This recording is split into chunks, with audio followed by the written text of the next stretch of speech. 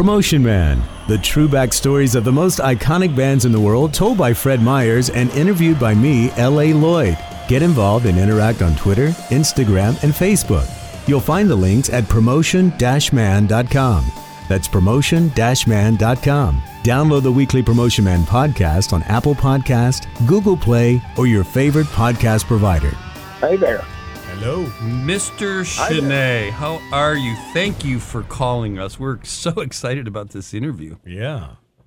Wow. Is this live or? No, he said live, but he was Balonian. We're all recorded. And just so you know, Bill, what we're going to do is we'll send this to you raw. So if you have any edits you want done or anything, you just have to find me my markers and send it back. But wow. I mean, we've been talking about this interview for a while now because I don't know if we've ever had anybody who just out of the gate starts out with 125 gold or platinum records. I mean, first of all, where do you keep them at? Yeah. If you want, first of all, by the way, it's 135. It's over 135. I knew it. He's got more. He's got more.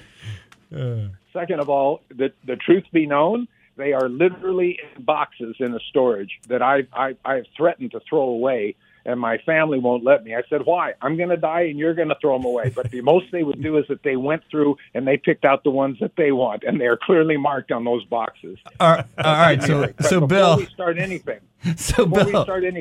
let me please take the time to apologize profusely for blowing it the other day. Oh, no, we're fine. Yes, because I'm human. I make mistakes, but I'm a perfectionist, and when it comes to my performance in anything, I really am a stickler. And I mean, I have no excuse. I can tell you that I remember. I don't know. I forgot one session in my life. It was about 20 years ago. And I can still remember the drive to the studio, how frustrated I was at myself. And this was close to that because I was scared spitless that it was live since I was phoning in. That it was live. And I had visions. Well, he was supposed to call in. It was going to be our guest, but that's funny. He's on a binge, and I don't drink, so it would have been an interesting milkshake binge. But anyway, I'm very sorry. You already got that sugar rush. All right, so here's the thing, Bill. We always ask our guests, because they're label executive, label owners, rock stars, all different people, managers, concert promoters. We always say, what was your first gold or platinum record? And since you have amassed 136, can you even remember? Of course you do. You've got to remember the very first one you were given with your name on it. Yeah. Okay. That's really funny. Well, I'll tell you why it's funny. Okay, so the very first one would be Three Dog Night. Nice. Yes! I love that band. Let me ask one other question that we can edit out before we get going here. We're going. We're already going, Bill. I tell stories. That's why I wrote a book. I love telling stories. So Excellent. I'm liable to go very long. Excellent. So how much time do we have? Actually, we've been discussing doing maybe a volume 2 and possibly a 3 with you because there's just no way we can even come close to representing the stories you have. Right. That's the problem with your storied career, and thank God you wrote a book because we need a book. Yeah, and I guess, I don't know if you know, but at the end of in a certain part of the book, it directs you to my website because over a third of the book was cut out, and those 60,000 words are on my website for those that buy the book. And as one reviewer said, why did they cut this out? This is better than what's in the book. I didn't tell the editor that, and I won't. But Figures. If you like what's in the book, you'll like every bit of what's behind the scenes there. Okay, so I'll give a quick history. Okay, but before you do, to be fair and answer your question, we're in Texas. You're on with us at KLBJ FM, the legendary rock and roll station in Austin. And with Dusty Hill passing, we had been working on a tribute, a 90-minute radio show that we're recording. So we do have JW from Lone Lone Wolf Productions calling in an hour. So, yep. Okay. We got a lot of time. Okay. I got it. Okay, so a brief history might be in order to explain the first gold record, Okay. which is that, like a lot of guys, I was in a high school band. Not like a lot of guys, we got signed to Decca Records right out of high school, and the producer brought in a session guitarist to augment the band, a guy named Richie Podler, very talented musician, and as it turns out, an extremely talented engineer and ultimately producer. And so we got dropped. We didn't have any hits, so we got dropped. And I went to Richie and his studio and told him what had happened. And he said, "Oh, you guys were great. I'll get you a deal." And he did.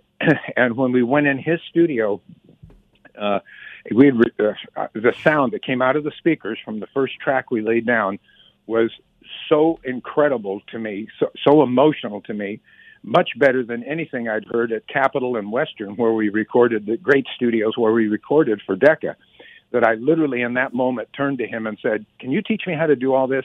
And he said, "No, I'm teaching Bill Cooper here. Go on out and do another take." But that was the defining moment for me, the aha moment that set in stone what my life's work was going to be. That's fantastic, And Bill. That's fantastic. My all of my aptitude was in math and science, and where that part of the left brain met the creative part of my right brain, I learned engineering very quickly. So quickly, in fact, that in less than 3 years, I was back at Podler's door begging him for a job, where less than 3 years earlier, I didn't know what an equalizer was. Now I felt confident enough that I could work in his studio, and it took me 2 months of begging. But he finally said, "All right, there's a demo session tomorrow morning. Let's see how you do on that." And that was a publishing demo where you went in, cut 3 or 4 songs, 3 or 4 tracks, threw vocals on them, threw mixes on them, and out the door they went.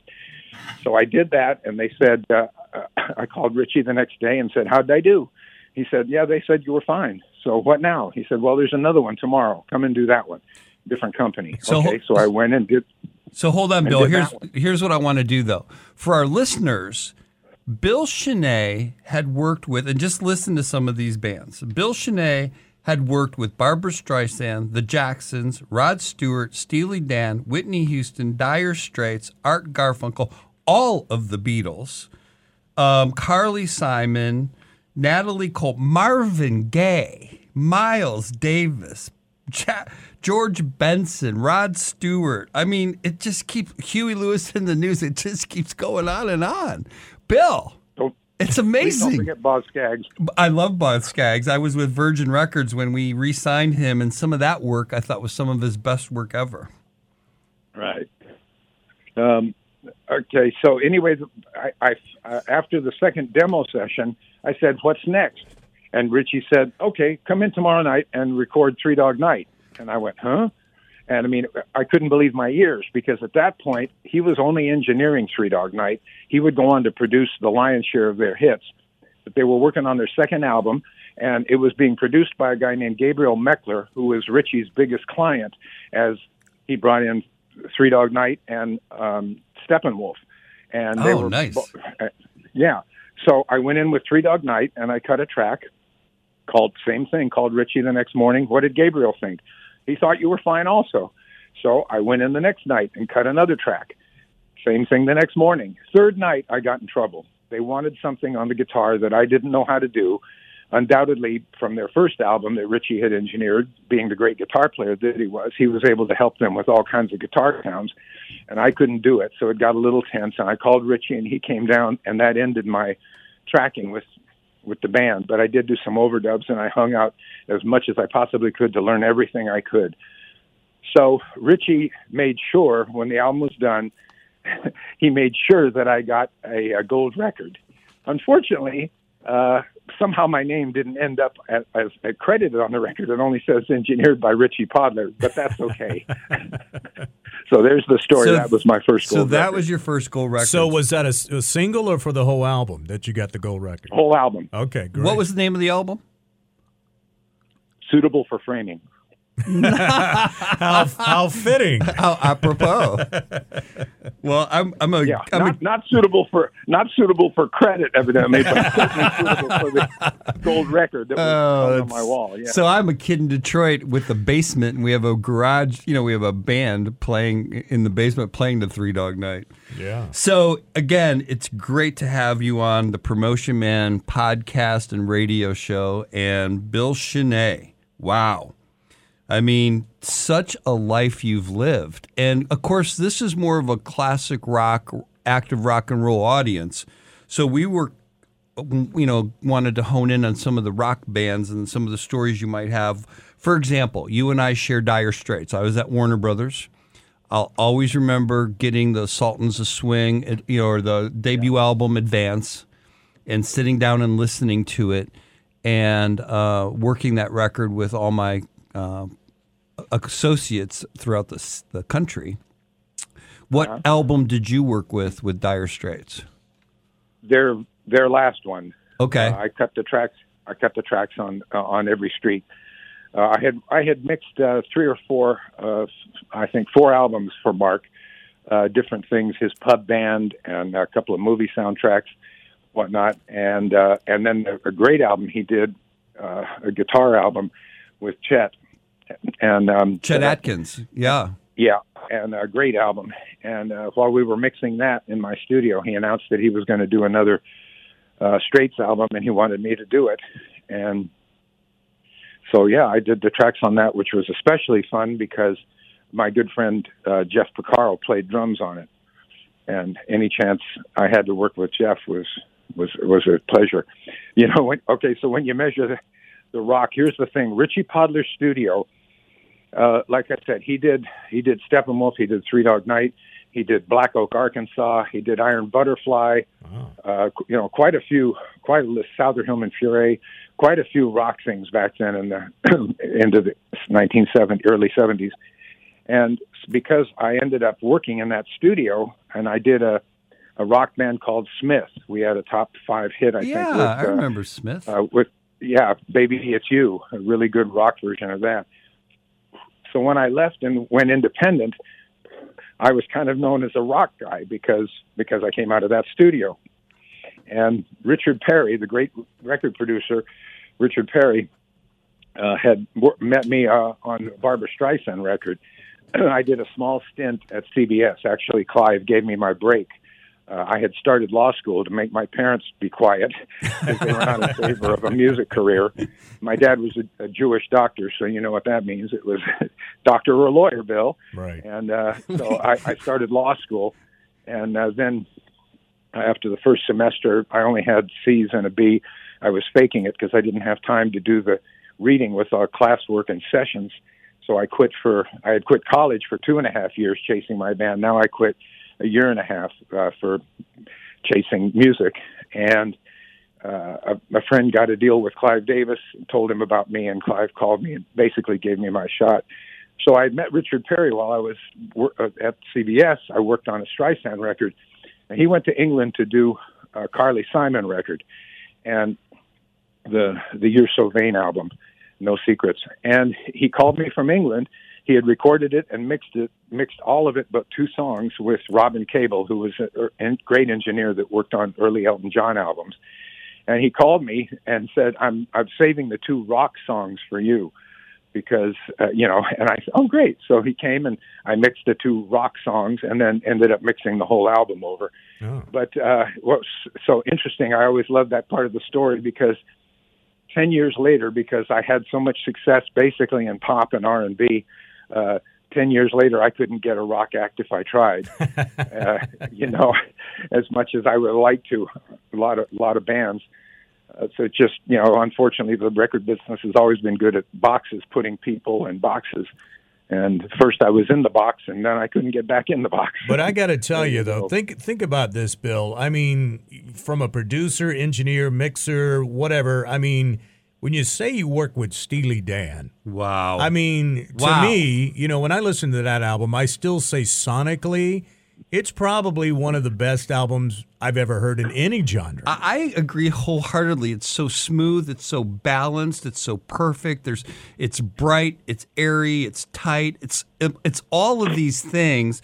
I mean, Asia, Gacho. I mean, amazing albums. I saw a great documentary where they kind of broke that album down song by song. I saw that too. And how it was all put together. So you were there. Tell us, man, what was it like working with Steely Dan? Okay, well, Gary Katz, their producer, called me one day and said, how would you like to record the next Steely Dan album? And I said, let me think about it. Okay, how about it?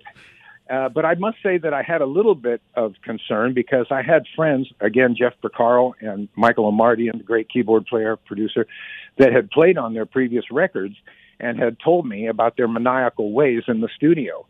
And I really like to move fast, act fast. I do everything kind of quickly, and my creative juices want to move quickly. I can't spend 6 hours on a hi-hat sound trying to get a hi-hat to sound better.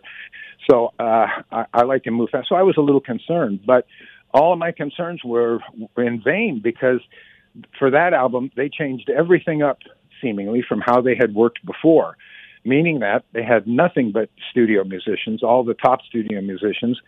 They were very organized sessions, meaning they're organized in the sense that they started with a demo that the two guys, Donald and Walter, had made that were just piano and bass, and they were more than the outline for what was to happen. On more than one occasion, one of the musicians would say, "Guys, that sounds so good and feels so great. Why don't we just overdub the drums on that? And I think you've got a great track." And in every case, Donald said, no, we'll get it better. And so that's how it went down. It was just so organized and professional and nothing about what I had heard about on the previous records. We started at 2 p.m. and never went super late into the evening. And it was just completely different than I had imagined. And I have to say that, I've talked a lot about that with people over the years, and especially lately now that I have a book out, about that album and the music thereon or therein. And I have to say that when it was going down, I remember like it was yesterday, every day after the session, I would take a cassette of what we had recorded. I'd pop it in my player in the car on the way home and just marvel at what it was. And I remember thinking, what is this? Wow. What is this? It's a little jazzy, but it's not jazz. Right. It's a little sometimes bluesy, but it certainly isn't blues. A little rocky even sometimes, but it's not rock. Right. I don't know what in the heck to call this. And even a little poppy. I mean, it had a little bit of the pop element poppy. too. Yeah. Absolutely. Wow. And all I could call it was incredible. Incredible. I mean, one of those tracks was incredible. It's incredible. Yeah. Well, it's funny. Let me go on just one more little item. I think part of what has to be said is, yes, there was outstanding musicianship, but again, the outline that they were given was completely there in almost every case, very, very, very close to finished. And what's so interesting is part of why the clarity and everything is so wonderful on that record is the simplicity of it. When you listen back and see, because I still have the basic tracks. Wow. Sure, they did go into their microscope when they did overdubs for 6-9 months after we cut the tracks that I wasn't involved with, but they kept the feel completely of those original tracks. It just and they didn't overdo it with overdubs. It's a fairly simply laid out record in terms of musically, which, when things are well balanced in that perspective, you get to hear everything. You don't have to fight to hear anything. So all of these great elements are incredibly present. But I have to say, after watching that documentary and some of the things they said that you don't really pay attention to, I heard them for the first time. I know. After hearing this album a gazillion times, after I saw this documentary, I was like, I've never noticed that before until they pointed it out. So I know. It's that underlying subliminal thing. And I think they also, and Bill, you can confirm this, but from that documentary, they would have several drummers come in, several guitar players, several bass players. Then they would pick the very best takes of all of those musicians. So the musicians coming in didn't even know if they were going to end up on the final product. Right. Is that right, Bill? Yeah. Gary told me from the beginning that he said, now, I need to warn you, it's going to be a revolving door of drummers. So you're going to be getting a new drum sound. What every a couple of pressure. days. Yeah. And so that's how it went down, all right. Well, go ahead. Go ahead. Well, and I marvel at the layers here, and I want to do this for the listeners. First, you have Bill Chenae, who currently has a book out that we're going to keep talking about, that is the one that's in the studio working with the musicians.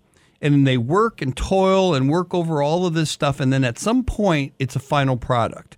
Then you have a promotion man, me, who then gets the record, and sometimes we get it without any writing, anything, just a bio and a sheet that tells us what the song's called, how long it is, who the publisher is, and so on. Then you have a program director whose responsibility is to play only the best music for his audience and his marketplace. And us three here, we're kind of the layers of how a record came out, actually was built. It's then promoted by a promotion man and a record company. Right. And then the program director in all these various stations around the country decides where does it fit his format, how it fits, and how often he'll play it. And then the listener then obviously gets a chance to hear it. And goes buy it. And goes and buys it. Yeah. Wow. Right. That was deep, dude. So let me tell everybody the name of Bill's book, by the way. I don't know if he said it. It's Chairman at the Board, right? Yeah. Okay. Chairman at the Board. I love the name of that book because it's so perfect for your expertise. Yeah. And I love the subtitle they came up with, which was Recording the Soundtrack of a Generation. Wow. No doubt. But to your previous point, we should take a moment to say, that those in those glory years, because the way you were talking about it, that big system worked really well. Yeah. I mean, and the whole idea when sales were big, which meant income was big, which meant budgets were big, it gave people time to artists the time to develop. So that, as you probably know, you probably had a first album from somebody that didn't do very well, and the second album, maybe sometimes a third album. Sometimes it would take 3 albums for an artist to really find their voice. And I would say Prince is a prime example of that. Prince is a prime. Actually, right. A lot of bands, though, quite frankly. And you know what's funny about Alice Cooper's interview we did with Alice is back in his day, Bill, and you'll appreciate this. He said, we would put the album out, let progressive FM radio play it, stand back and go, okay, that should be the single.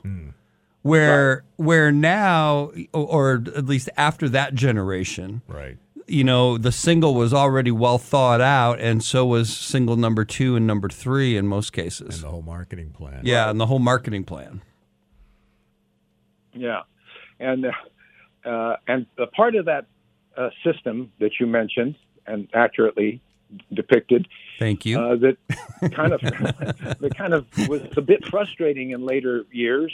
Was how powerful radio became. Yes, because and basically radio.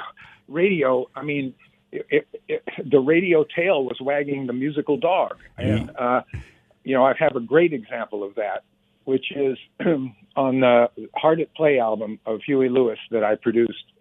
And of course, he was pop rock, right? And that's what you'd call it. But we had a great song on there called "Couple Days Off," and it was written around these big, heavy guitars that Chris Hayes, the guitar player, had come up with, this crunchy guitars. And the promotion man called me and said, "Bill, the top stations are not playing heavy guitars. You've got to take those off." Oh my gosh. And I said, "Well, you can't. It's written around guitars." Yeah. And he said, "If you don't take those off, we're not going to get the top stations in the 5 major markets. We can't break top 10 if you don't take them off." I said, what would you suggest I do? He said, how about acoustic guitars? I said, the song is written about the guy who is working man 5 days a week. All he needs is a couple days off. It's angst driven. Right. Acoustic guitars don't have enough angst. But I'll run it by Huey. They don't have any angst. Yeah, so I ran it by Huey, and he agreed with me. He said, that's ridiculous. It'll go out as it is. I hear he's a great guy. We had Jack Forsyth as a guest, and he really told great stories about Huey as well. Yeah, wonderful guy. Very, very sad what's happened to him. But yes, yep. Terrible. But anyway, to finish the story, the single went to number 10. So to say that the promotion man knew his business, that's for sure. Right. And he called me afterwards and said, I hate to say I was right, but I think you guys could have had a number one record if 5 years earlier. Okay, so Bill, now let's fast track. My career at Warner Brothers was back in vinyl in the late 70s. Then at Virgin Records, it was in the early 90s. I remember when we put out a Janet Jackson album called Janet, we had 5, 6, 8, 12 mixes on specific songs. Right. I mean, honest to God, I don't even know the kind of money they wrapped into some of these. Well, there was one for Top 40. There was one for R&B. There was one for Dance Club, the 12-inch remix. So how did that affect your world? Well, it was just weird. It was just weird to get called to mix a single, and there were going to be 3 or 4 other mixes, right. Different kinds of mixes on it. I remember doing one for Whitney Houston for Clive, and let's talk about that one. Let's talk about "I Will Always Love You," which is probably one of the biggest songs ever, and certainly from Whitney Houston. Artist, yeah. Let's talk about that song. I know Dolly Parton's happy she recorded it. Yes, she is. Yes, she is. Okay, well, that was this. Obviously, it was for The Bodyguard, her movie debut. And in the movie, she plays, of all things, a rock star. And the songs that she sang in the movie were all records that she would lip sync while she was on stage in the movie. Mm-hmm. But the last song was to be this song that actually Kevin Costner came up with the song idea. And she knew that it was going to be the last scene in the movie. The camera's going to be right in her face. It's a ballad. You can't lip sync ballads very well. She said, I want to do it live while we film it. Wow. So David Foster asked me to get a truck and meet him in Florida because they were going to shoot that scene at the Fontainebleau Hotel in Miami. And that's what indeed happened. And we went in, and it was a small, multi-purpose room with what looks like a stage, but of course in the movie she's in front of 20,000 people or something. And the most interesting part of that was here by that point in her career, she had sung in front of crowds of 100,000 in some cases, but was very, very used to performing in front of lots of people, and yet she was actually nervous.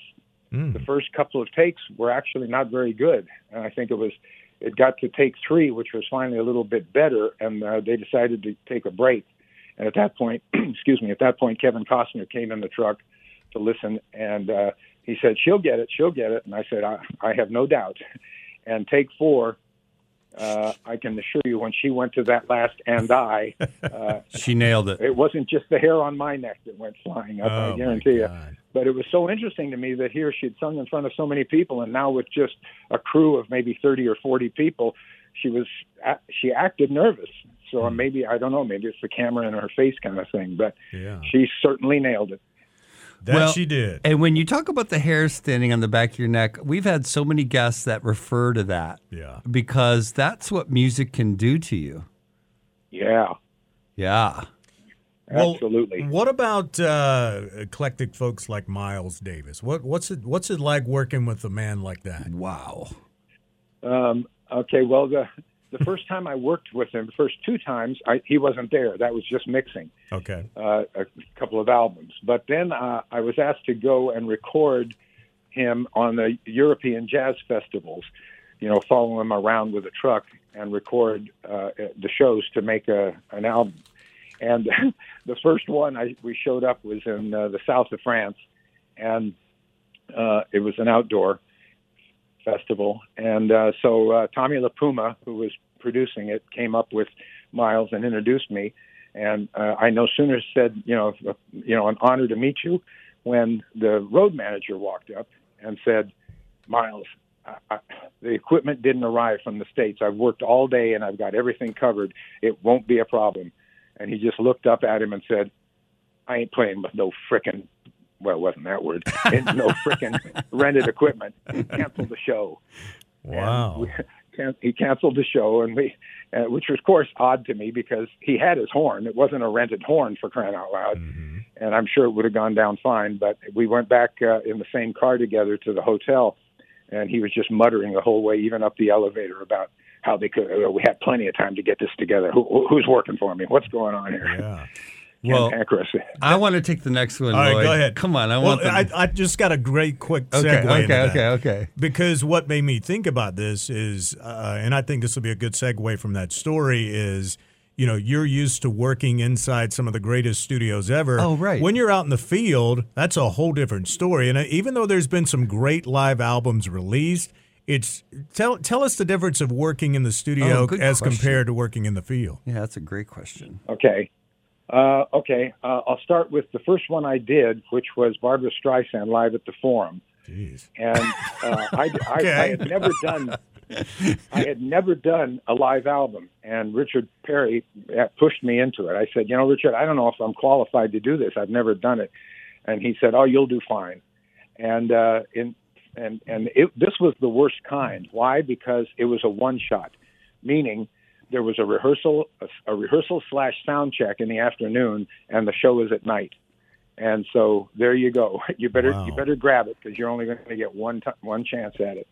Then a few years later, Motown called me and said that they're going to do Marvin Gaye live. Oh my goodness! He had stopped singing when his singing partner unexpectedly died, and he was very shook up about it. But he was back. He had just made a good album. And now he was going to go out on tour again, and they thought, it's a gamble, but maybe we should do it. And I sat there with Suzanne DePass, who was the girl that ran the show, really, Barry's right-hand girl. And I said, I have two requests, demands, really. One, I want credit. I want credit on the record, because I had, at that point, 75, I had mixed 2 or 3 Motown albums. They never said mixed by Bill Schnee. It always said special thanks, Bill Schnee, and then engineer, their Motown engineer that had recorded it. And so I said, I've got to get credit. She said, absolutely. And I said, and I really want a chance to mix it. You don't have to use my mix. Marvin doesn't like it. He wants to mix it himself, whatever, but I really want to just get a shot at mixing it. And she said, no problem. And all I can say is 1 out of 2 isn't bad. Yes, I did get the credit, but no, they didn't let me mix it. Until about 20 years later, if you can believe this, Motown is sold, and they have a girl that runs what they call special products division. And she calls me up and says, I want to remix Marvin's live album, and I want you to do it. Wow. Because I've never heard of a situation where a very successful record gets remixed 20 years later. And I don't know why. Marvin was no longer with us. I don't know what it was, but I did it. And what's so funny about that to me is that the tapes came in, analog tapes came in, and on the, I noticed right away my handwriting. Of course, your handwriting doesn't change. Wow. And neither does your sick sense of humor, because on the show that night there was the best R&B band you could put together, just the very best guys from L.A. playing it up in Oakland it was. And there was a kicking horn section and a string section. And, in a live situation like that, there was very little chance that the strings were going to get heard very well with fidelity, with all of that screaming going on stage, strings being the light instruments that they are. Mm-hmm. So on the tracks, with the 2 tracks of strings, there was an asterisk, and I had written on the bottom, the key to the asterisk was, good luck with this. and that's funny. But I did mix it, and I loved mixing it. And I really do think my mix was a little better. And unfortunately, of course, Marvin never got to hear it because he was no longer with us. And see, that was my question, was I wanted to ask about Marvin Gaye because you wanted to ask about Miles Davis. Yeah. Two just iconic, amazing individuals. Well, there's so many other bands that we could talk about, but one of the biggest is the Beatles. Yeah. And you worked with all of them? Yeah. This was an album that it was a big success at the time, but and they're supposedly redoing it, for a 40th anniversary because it's somewhat overlooked. And what it was Richard Perry had met Ringo when he was in England doing a record with Harry Nilsson. Harry and Ringo were good friends. Yes. And Ringo kept talking to Richard. And they decided, Richard called me one day and said, we're going to do an album with Ringo. I said, great. And he said, yeah, and Jim Keltner is going to play drums. I said, what? Ringo's not going to play drums on his own album? He said, no, he wants to play with Jim Keltner. Wow. He had done that on a George Harrison solo album, one of his albums. And so in I came to do the setup. And, of course, on the Sunday night before we started on Monday, and there I was pinching myself as I look at, the flight cases that say Ringo Starr, the Beatles. And it may not have been a kit that was on a Beatle record, but it was still Ringo's kit. So we got started. We cut a song or two, and then George flew over from England. And he listened to what we had, and he, let me put a guitar on this. And we did some overdubs on his stuff. And then he brought a song over that he had produced on Ringo called Photograph. And the line of the song is the singer has lost his girlfriend, and so all he has is a photograph for the memory. And he had, as a result, he had cut it in a quite forlorn setting. It was a little too sad, maybe. So it was decided that we should recut it, which we did, kind of in the Wall of Sound Phil Spector theme, and that worked pretty well. I think it was a number one record, and then came the end of the week where Richard said, by the way, John Lennon is coming in on Monday. No way. He has a song for Ringo. And so when that day came here, up to that point, the quiet Beatle, George, had not been quiet at all. Ringo was Ringo. What you see is what you get, just as happy-go-lucky as always. And now John Lennon comes in the room, and it was a whole nother kettle of fish. All eyes went to John, and it was all about John's show. And he started and taught the song to everybody, and it was obvious as he ran the song down that he was running the show, and when he was happy with the take, that would be the take. And that was the only time that three of the Beatles played together or ever would. That's unique in that regard. Wow. And the craziest thing about that those sessions was Paul wrote a song also. And unfortunately, he couldn't come to America because he'd had a drug bust, and the U.S. government had forbid him from coming for a year. But if he could have come over, who knows that there might have been a Beatle reunion, because the bad blood between he and John had kind of started to settle, and everyone seemed to be there to give Ringo a leg up. And so, you know what I mean, not thinking about a Beatle record, but a Ringo record, and everybody pitching in together, we might well have had a Beatle reunion. But wow. Alas, do you remember the song that John Lennon had done at that session? Do you remember the title of it? Oh, yeah. It's called I'm the Greatest. And it's a song that he actually, it's a song that he had written after the breakup for himself, but he reworded it, kind of reworked it for Ringo. And when we cut the track, after we cut the track, he put a vocal on it, a rough vocal, so that Ringo could learn the melody from it in the following days. And those were only 16-track days, so we were definitely, that vocal was not to live forever. But fortunately, when we were ready to erase it, I had the presence of mind to take it down, a rough mix of it with him on it. And I just put that away for years. And then in, I think it was in the late 90s, there was a retrospective that they were doing on John, and they called me to ask some questions about recording that song. And I said, have I got something for you guys? I sent them the rough mix. with his voice on it. Holy cow.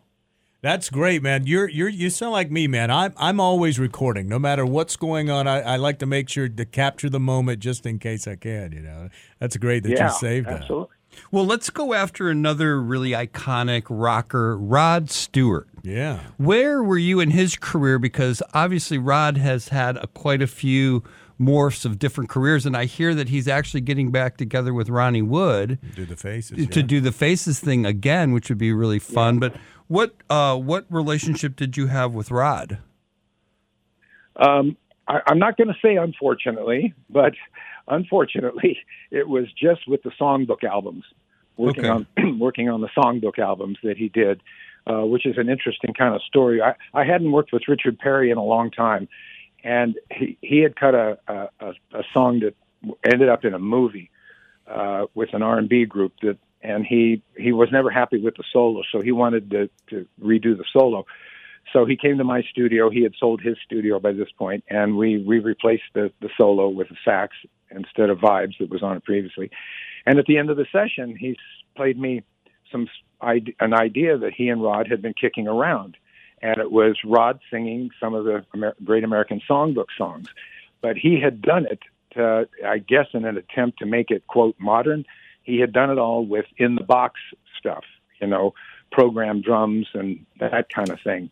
And this was, it just threw me into the left field for two reasons. One, his voice was not healthy. He had that operation that fortunately he did recover from. But this was kind of close to the operation, so his voice was still not back to what it would become again. And I just couldn't get behind all the phony instruments for that kind of music. But anyway, he changed labels. He went from Warner to Atlantic, I think, or Atlantic to Warner, I can't remember. And with this idea, but they said, well, let's do a rock album first. You are Rod Stewart after all. And then we'll talk about that. And so he did a rock album, and it didn't do very well. And he left the label, and Richard Perry went to Clive with the idea, and Clive absolutely loved it. And that was the beginning of that series of, 5 of them, I think. Yeah. I think you're absolutely right, which made total sense, to be honest with you. So, Bill... Yeah, but wait 1 second. The one that was kind of the most fun for me, although kind of, messed up in one sense, was the R&B. I can't remember the title of it now. He did a R&B album in that series between, I think between 4 and 5. He went to the 70s R&B, and it was 2 producers, Steve Jordan and Steve Tyrell. And Jordan did the up-kicking kind of songs from that era, lots of the Motown songs and whatnot, and Tyrell did more of the Philly songs, the prettier stuff. And so it really should have been 2 albums, but Clive and Rod got in a fight, and Clive basically backed out of the album. And Clive was great at broad brushstrokes, absolutely great. And I think he probably would have caught on and said, wait a minute, this is 2 albums. It doesn't belong as 1 album. But it still was good. Well, one of the things that I think all 3 of us have experienced that the general public doesn't understand is we get introduced to this music before the general public.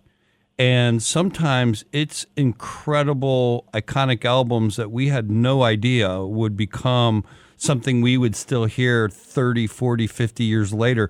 We're doing a ZZ Top Dusty Hill tribute show at this recording session and bringing up ZZ Top music and what it means to people. But my question to you, Bill, is with all of the various artists that you had a wonderful experience with, was there anyone in particular where you had something way before the general public and you just knew without a shadow of a doubt it was going to crawl all the way to the top of the charts?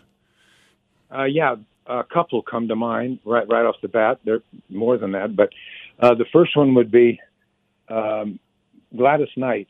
I mixed. Speaking of albums I didn't get credit on, Gladys Knight with the song "Neither One of Us," which actually Good song. was the song that would bring her career back. She'd been in kind of a lull for a few years, and it brought it back. And I mixed that song, and I just knew it was a smash. And I played it for all my friends, and I was just thrilled for it to come out. And it didn't come out. They shelved it.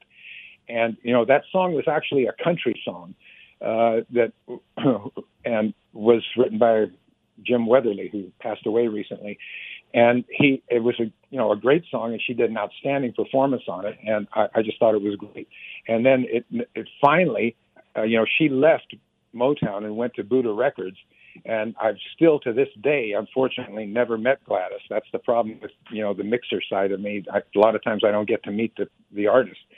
But I'd love to know if that was part of the reason that them shelving that, or just the whole controversy, because it's why they left Motown. Because I could easily see Motown going, hearing the country side of that, which isn't that country, and being upset about it. Funny enough, she goes to Buddha and ended up having two for sure, more hits, again by Jim Weatherly, again country songs, Midnight Train to Georgia and whatever else. Wow. And she ended up that next year with 2 nominations, neither one of us for vocal performance, and then one of the others on Buddha. And so that's what can I tell you? And the other one that comes to mind, I think this is a great story. I'm in the middle of recording Asia, and Steve Gadd is to come into town. And I had fallen in love with Steve Gadd's playing on 50 Ways to Leave Your Lover, on Paul Simon's single.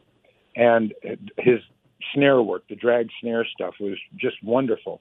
So I was very excited about it when he was going to come in and record. And after the first day, I called my friend Richard Perry and said, the Steve Gadd, right? Yeah. Said, I'm recording him here with Steely Dan, and he is a monster.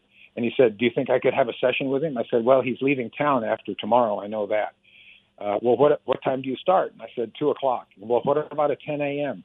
I said, all right, let me check. I called Gary Katz, and Gary was a big fan of Richard's, tremendous respect for him, well-deserved. And he said, okay, fine. But, he also knew Richard's ways, and Richard would take a long time getting a track. It was, let's try another one. Well, let's try. He would look for things so he could get another one. Richard always loved options. So Gary, knowing that, said, just please get him out at 1:00, because if we start late, Donald and Walter are going to kill me. I said, I'll just turn the speakers off, believe me. So in he came, and he comes with this little English fellow, very animated little guy named Leo Sayer, and we proceeded to record a song called "You Make Me Feel Like Dancing," which was the first single from that album, and I don't remember if it's number 1. I know it's top 5.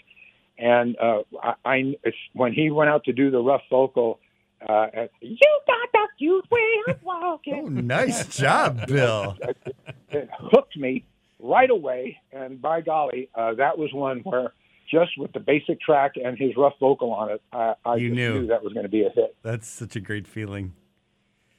Well, thank you so much for this time we've shared together on Promotion Man Podcast, Promotion Man Radio Show. Bill, what a career. And the name of the book again? Chairman at the Board.